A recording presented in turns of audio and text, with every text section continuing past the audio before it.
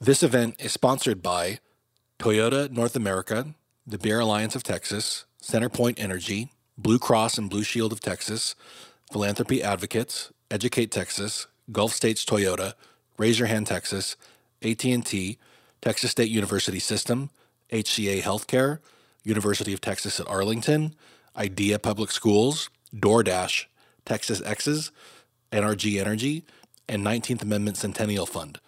It is supported by the Office of Public Insurance Counsel, One World Strategy Group, Texas Infrastructure Now, and Fairmont Austin. Media support is provided by Spectrum News. Hi, I'm Patrick Svitek, the primary political correspondent for the Texas Tribune. Thank you for tuning in for our conversation on the Senate agenda as part of the Texas Tribune Symposium previewing Texas's 2021 legislative session. I'm joined today by State Senators Jose Menendez, Beverly Powell, Larry Taylor, and Charles Perry. Before we begin, a few words about our panelists today. Senator Menendez, a Democrat from San Antonio, has represented District 26 since 2015.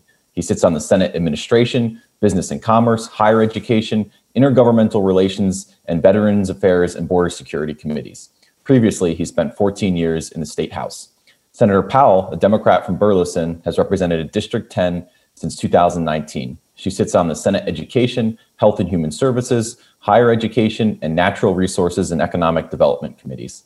Senator Taylor, a Republican from Friendswood, has represented District 11 since 2013. He serves as chair of the Senate Education Committee and sits on the Finance, Higher Education, and Water and Rural Affairs Committees. Previously, Senator Taylor served 5 terms in the Texas House. Senator Perry, a Republican from Lubbock, has represented District 28 since 2014. He serves as chair of the Senate Water and Rural Affairs Committee, and as vice chair of the Health and Human Services Committee. He also sits on the Criminal Justice, Finance, Transportation, and Agriculture Committees. Previously, Senator Perry served 2 terms in the Texas House.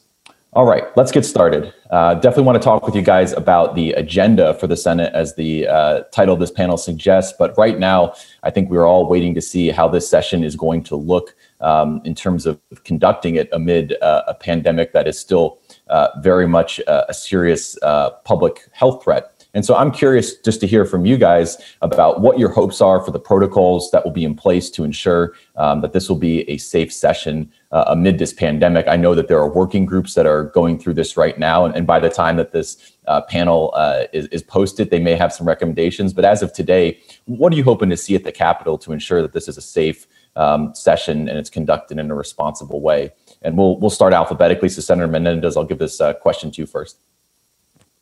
I'm going to try to keep it short, and the reality is that the key word that you said a couple times is safe, and my hope is that we make it a work environment where we can get the job of the people done in the most safe and professional way, where folks can still have a voice on legislation that they're either for or against, but that we don't endanger anyone. Not any staff, not anybody who works in the Capitol, not any of us, because everyone has a family they want to go to back home to, and they want to make sure they don't take anything with them that could endanger their lives. So safe is the name of the game, and that's the top priority for me. But we also have to get the people's work done, because we only get into session every 2 years, and so in my opinion, we can't afford to put things off unless we make a commitment to work some extra sessions. Senator Perry, are there any specific measures that you'd like to see be taken this session? Yeah, I think that the consensus is, at least in the conversations I'm having, is we want public testimony to be done in public. That virtual for resource and invited is already acceptable, but the actual public side of the testimony, we believe it's important to have those in person. So I think the protocols will be those individuals will be tested before they come into the Capitol. It'll be a fairly organized process, we're hoping. Again, protocols and conversations are still ongoing, but I think it's important for the people that need to be there specifically on bills to be able to hear or give that testimony in public. So that's one of the protocols that I think is near and dear to my heart specifically. It's hard to have public testimony outside the Capitol, and I think there'd be significant rule changes that would have to impact that stat. You're going to have a brevity in bill hearings. You're not going to have a lot of bills being heard. I think you're going to have a slow schedule. Starting out, we got a new speaker. He's got to set committees and other things too. So we've got to do redistricting and finance. Those are the 2 things we need to tackle. You'll see a lot of activity early on that. And I think most of the redistricting stuff could probably be a virtual format. But when actual hearings on actual bills for public testimony, I would like to see a venue for public to actually come into the Capitol in a safe manner with distancing and testing in place to be able to do that. Senator Powell, what about you? How would you like to see this session conducted given the pandemic? Well, thank you, Patrick, for having me today. And I agree totally with the comments of both of my here. I think we have a good picture of what it looks like to keep the legislature safe. We've had some Senate hearings, and in those hearings, we've been really careful to make sure that everyone that enters the hearing room has been pre-tested and that we keep our distance. We've placed plexiglass shields between the seats on the dais, and I personally have felt very safe in that environment. I certainly agree with the comments of Senator Perry that we have some transparency issues to preserve here, and that we need to be sure that the public has the opportunity to weigh in, and that we've properly heard and vetted the legislation in ways that allow us to clearly understand the issues and to understand the thoughts and the beliefs of our constituencies. So far, I feel very comfortable in the Capitol building that we're doing everything that we can to protect legislators, and I have confidence moving forward that we will continue to do those things. And Senator Taylor, how do you think this session should be conducted? Any specific measures you'd like to see be taken? I think you've already heard a lot of the things that will be done as far as the testing and that. My hope is that, well, I understand it's going to be a little slower to start with at the beginning of the session. I don't think we're going to have a lot of chamber days and those types of things as far as large groups coming on the Capitol grounds just to make huge visits. But hopefully as we get more towards the middle and the end of the session, my hope is it would look more like a normal session with vaccines ramping up and that type of things. But that's yet to be seen. We'll see where we are in March. But that would be my hope. I'm an eternal optimist. So I'm hoping it looks more like a normal session towards the end. Because it's just going to be very cumbersome for people. They don't just have to come wait in the security line. Now they've got to come and get a test and then go through the security line. And it's going to be difficult for our public to be active participants like they normally are. And I hope we can move beyond that fairly quickly. But we'll have to see. On the agenda itself, Senator Perry, you mentioned the budget, redistricting. Those are obviously things that have to get done this session. And this is a question for all panelists, but I'll start with you, Senator Perry. To you and to your districts, what are the top 2 or 3 priorities that they want to see you get done this session at the Capitol? What's at the top of your individual agendas? And Senator Perry, I'll start with you. I appreciate that. Rural Texas was, I think, once again highlighted some of the shortfalls, specifically in broadband, which ties into education, which ties into healthcare. Specifically in my district, my 51 counties, where 38 of them are less than 10,000 people. I am the rural guy, if you will. Healthcare. Senate Bill 170 was passed last session, which finally codified that our rural healthcare should be reimbursed at cost on Medicaid. The budget's going to be tight, but that has to be a priority to keep those rural healthcare hospitals in place. Broadband, no doubt. This is the session with hopefully federal dollars coming for it, as I understand, and the meetings I've had and the drafting of a broadband report and the report that was authored by Bill last year that I put out. We've got to get broadband done, and there's a way and a process to do that. So rural broadband connectivity to where all these healthcare, education, and other things can occur. Water-wise, we've got a huge produced water bill that will hopefully set the stage for a conversation of not letting 33 million acre feet of water in our Permian Basin go to waste. It could become a potable supply. Water's always an important thing west of I-35. And then lastly, we've got an 1115 waiver. 2021, we lose about $6 billion of disrupt money. And if we wait and go another till 22 when it's set to expire, if we don't get it renewed, that's another $6 billion in uncompensated care. Those are both huge critical components to healthcare delivery in our rural Texas. So those are my priorities. Those are my district's priorities, but they're truthfully state priorities, because when your rural people can't get health care, education, and teleconnected, then the whole state suffers from it. I remind people, we have ag and we have oil and gas production. They have probably the top 2 out of the top 5 impacts on the state budget. So those are what I'm coming to the session to talk about. The 1115 waiver is currently being asked for renewal.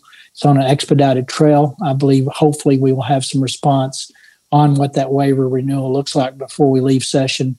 With or without that, we need to have some conversations on what that might look like. Got it. Senator Powell, what tops your agenda for this session? The thing that I hear the most about, Patrick, is that we make sure that we preserve the funding that we placed for education in the last session with HB3.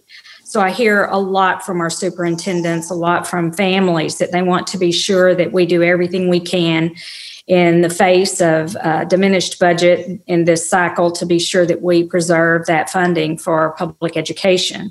And then second, I'm very appreciative to the Lieutenant Governor, Dan Patrick, for having amended our higher education charges in the interim to have us focus on workforce development, reskilling and upskilling the workforce. I think that is paramount to how we economically recover in the state of Texas post-COVID. And certainly we are going to be focused in higher education on making sure that we incentivize adult learners and making sure that our institutions are prepared to reskill and upskill the workforce for post-COVID-19 jobs. Beyond that, I think that we will also be looking at opportunities to expand healthcare coverage in a state that has the largest population of uninsured Texans. So we are focused very much now on considering what that's going to look like, considering what the alternatives are for us to be able to expand healthcare opportunities. Want to get to Senator Taylor next, but on that same topic, we had an audience question on this, so I'll give it to you, Senator Powell. There was a reader wanted to know about the chances of Medicaid expansion this session. So just briefly, are you more optimistic this session than last session about that? Has the political landscape on that changed at all to you?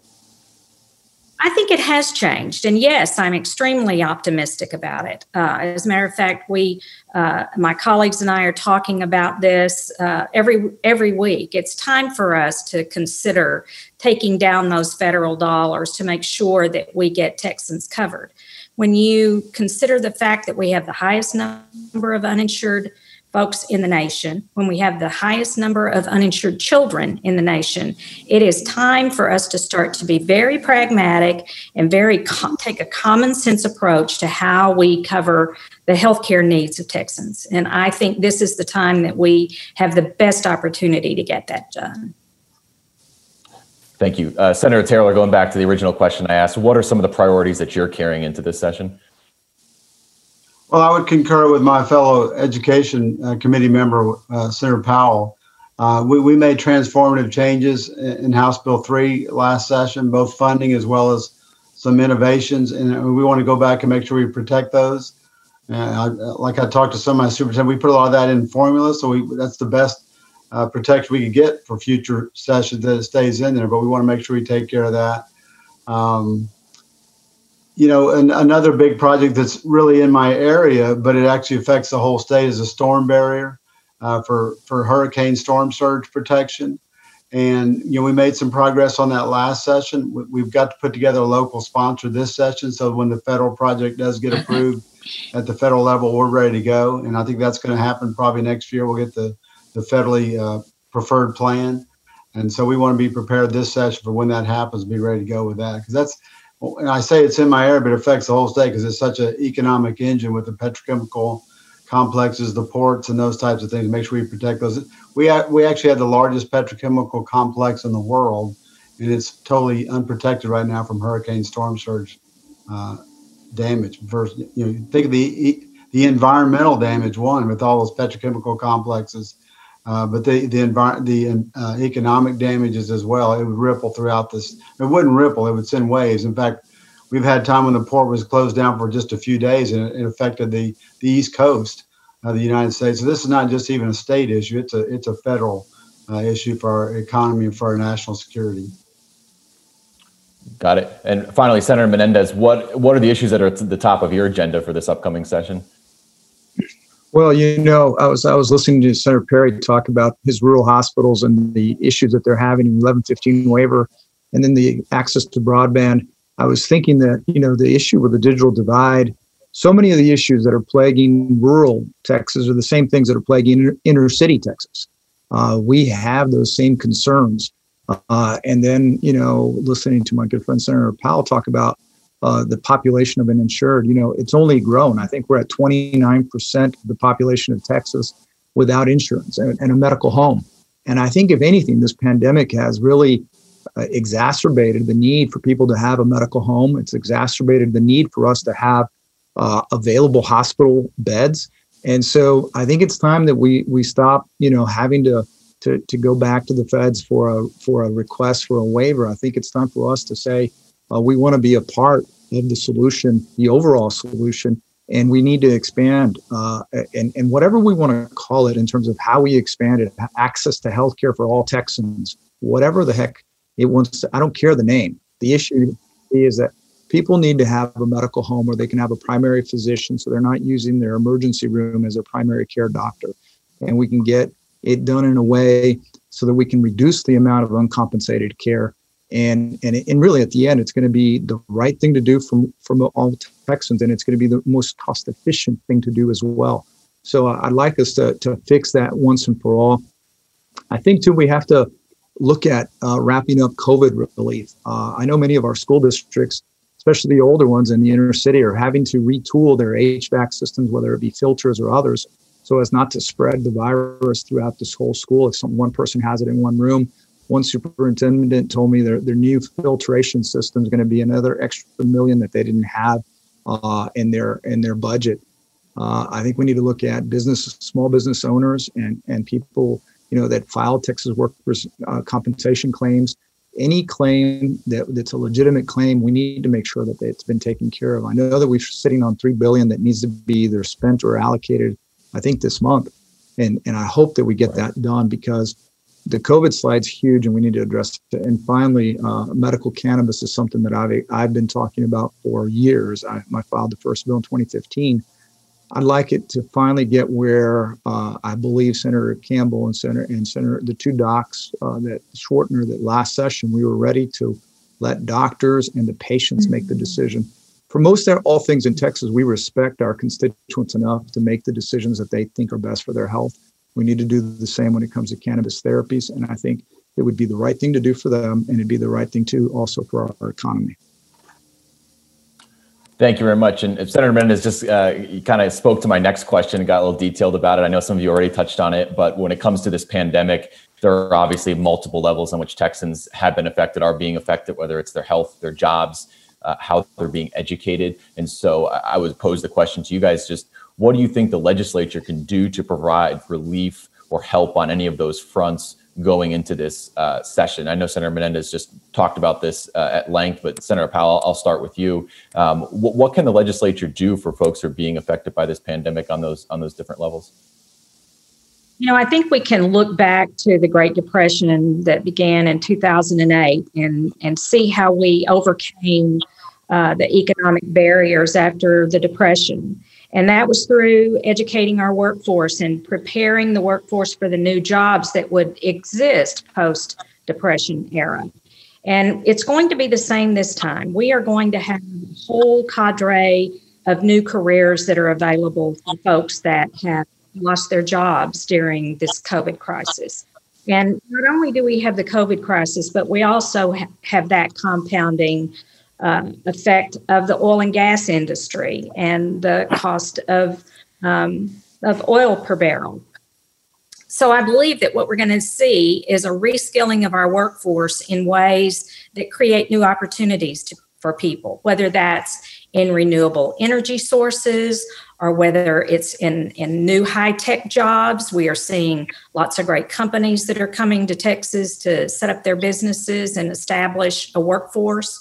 And I think it's really important that we prepare our workforce so that we are attractive to businesses coming in. And I also think that we're going to have the opportunity to talk again about Chapter 313, economic development incentives. Those kinds of things are uniquely important during a recovery period. And so I think that if we can get focused on jobs, if we can get focused on reskilling and upskilling the workforce, and if we can stay focused on economic development and providing the kinds of incentives that make companies want to move to Texas, that those things will help us spur the economy. I also think that pandemics are probably here to stay for some time, which means that we're going to see new jobs pop up in healthcare and in research and development for PPE that keeps our people safe. So let's prepare our workforce around those jobs and set up our educational institutions to be able to meet the needs of the new careers that will exist. Senator Taylor, what kind of COVID relief do you think the legislature could tackle this session? Well, as far as the workforce, our community colleges play a huge role in providing those upskills and that for people to change jobs and change careers. And generally, our community colleges enrollment increases during downturns in the economy. They run counter-cyclical to the rest of it. But I think that one of the biggest things we could do as a legislature is preserve a good business environment where companies want to be and want to hire those employees that were getting trained up. And by keeping our taxes low, keeping our regulations reasonable, those types of things.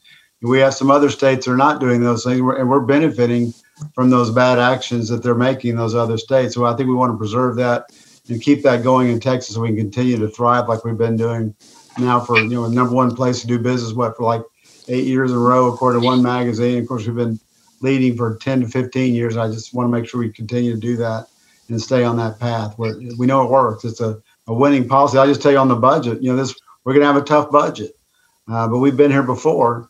And we did it by not raising taxes and, spending what we had. And in some cases, we had to reduce some of our spending in some areas, but we matched up the budget. We have to have a balanced budget by the next session. And I hope we will follow that same playbook as well.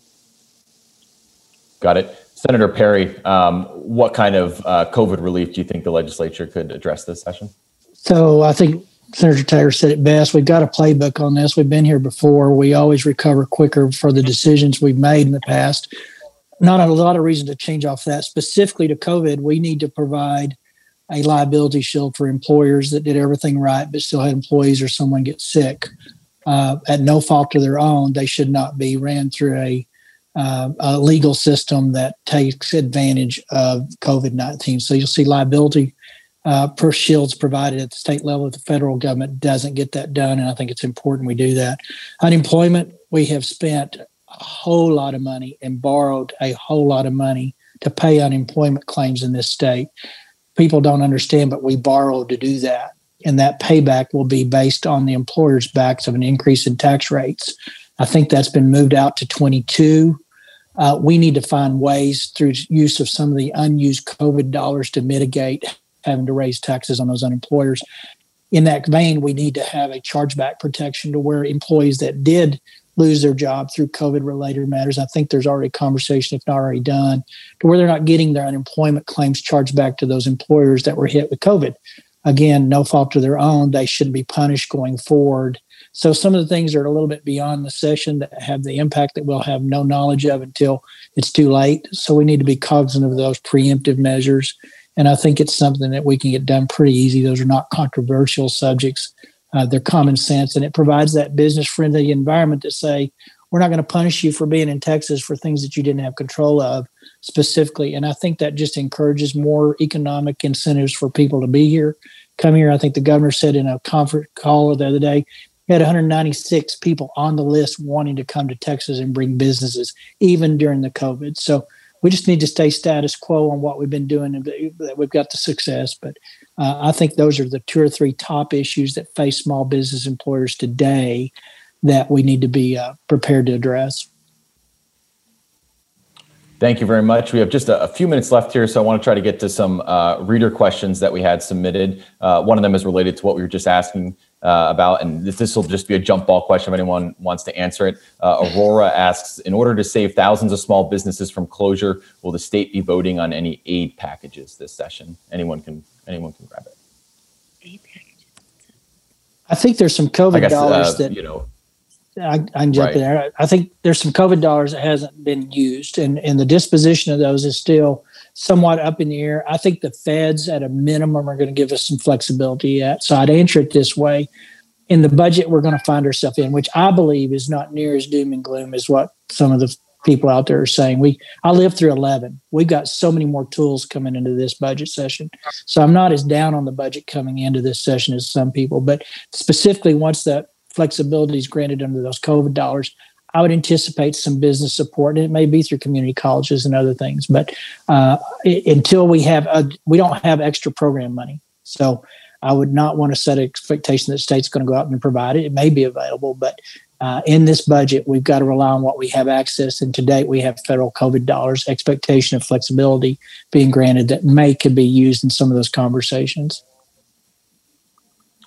Thank you, Senator Perry. We'll just squeeze in one last reader question here before we run out of time. Glenda asks, what are the chances of getting significant legislation done to make voter registration and voting easier this session? We obviously just saw an election where a lot of voting rights issues were front and center. So anyone want to answer that question? I've filed some bills already. I think we need to make voting by mail accessible to anybody who wants to do it. We have many states, conservative ones and progressive ones that have opted to do that. I think the whole state of Utah does it. I think the voting by mail is shown that it can be done safely and securely. And I also agree that we're not finished with these pandemics going forward. And so we need to be thinking about how do we better prepare for the future whenever something like this pops up again, so that we don't have this protracted of an expense and a complete disruption of our way of life. And I think through research and development, we've got some labs and we've got the expertise in this state that we can figure out a way to be better prepared for the next one. Thank you, Senator Menendez. And with that, we are out of time. Oh, go ahead. I was just going to add that, we can look at some of those, voting by mail expansion, but I think most people really want to make sure that it's done properly. Some of those states that do more vote by mail, they've taken several years to get to where they are. It's not like you just flip a switch. It is a process to go through. We want to make sure our elections are secure, that people know their votes are being counted. So that'll be part of that process as well. Got it. Thank you so much to everyone. With that, we are out of time. Thank you to everyone for tuning in. Thank you to Senators Menendez, Powell, Taylor, and Perry for joining us. And thank you everyone for tuning in. Be safe. Thank you, guys.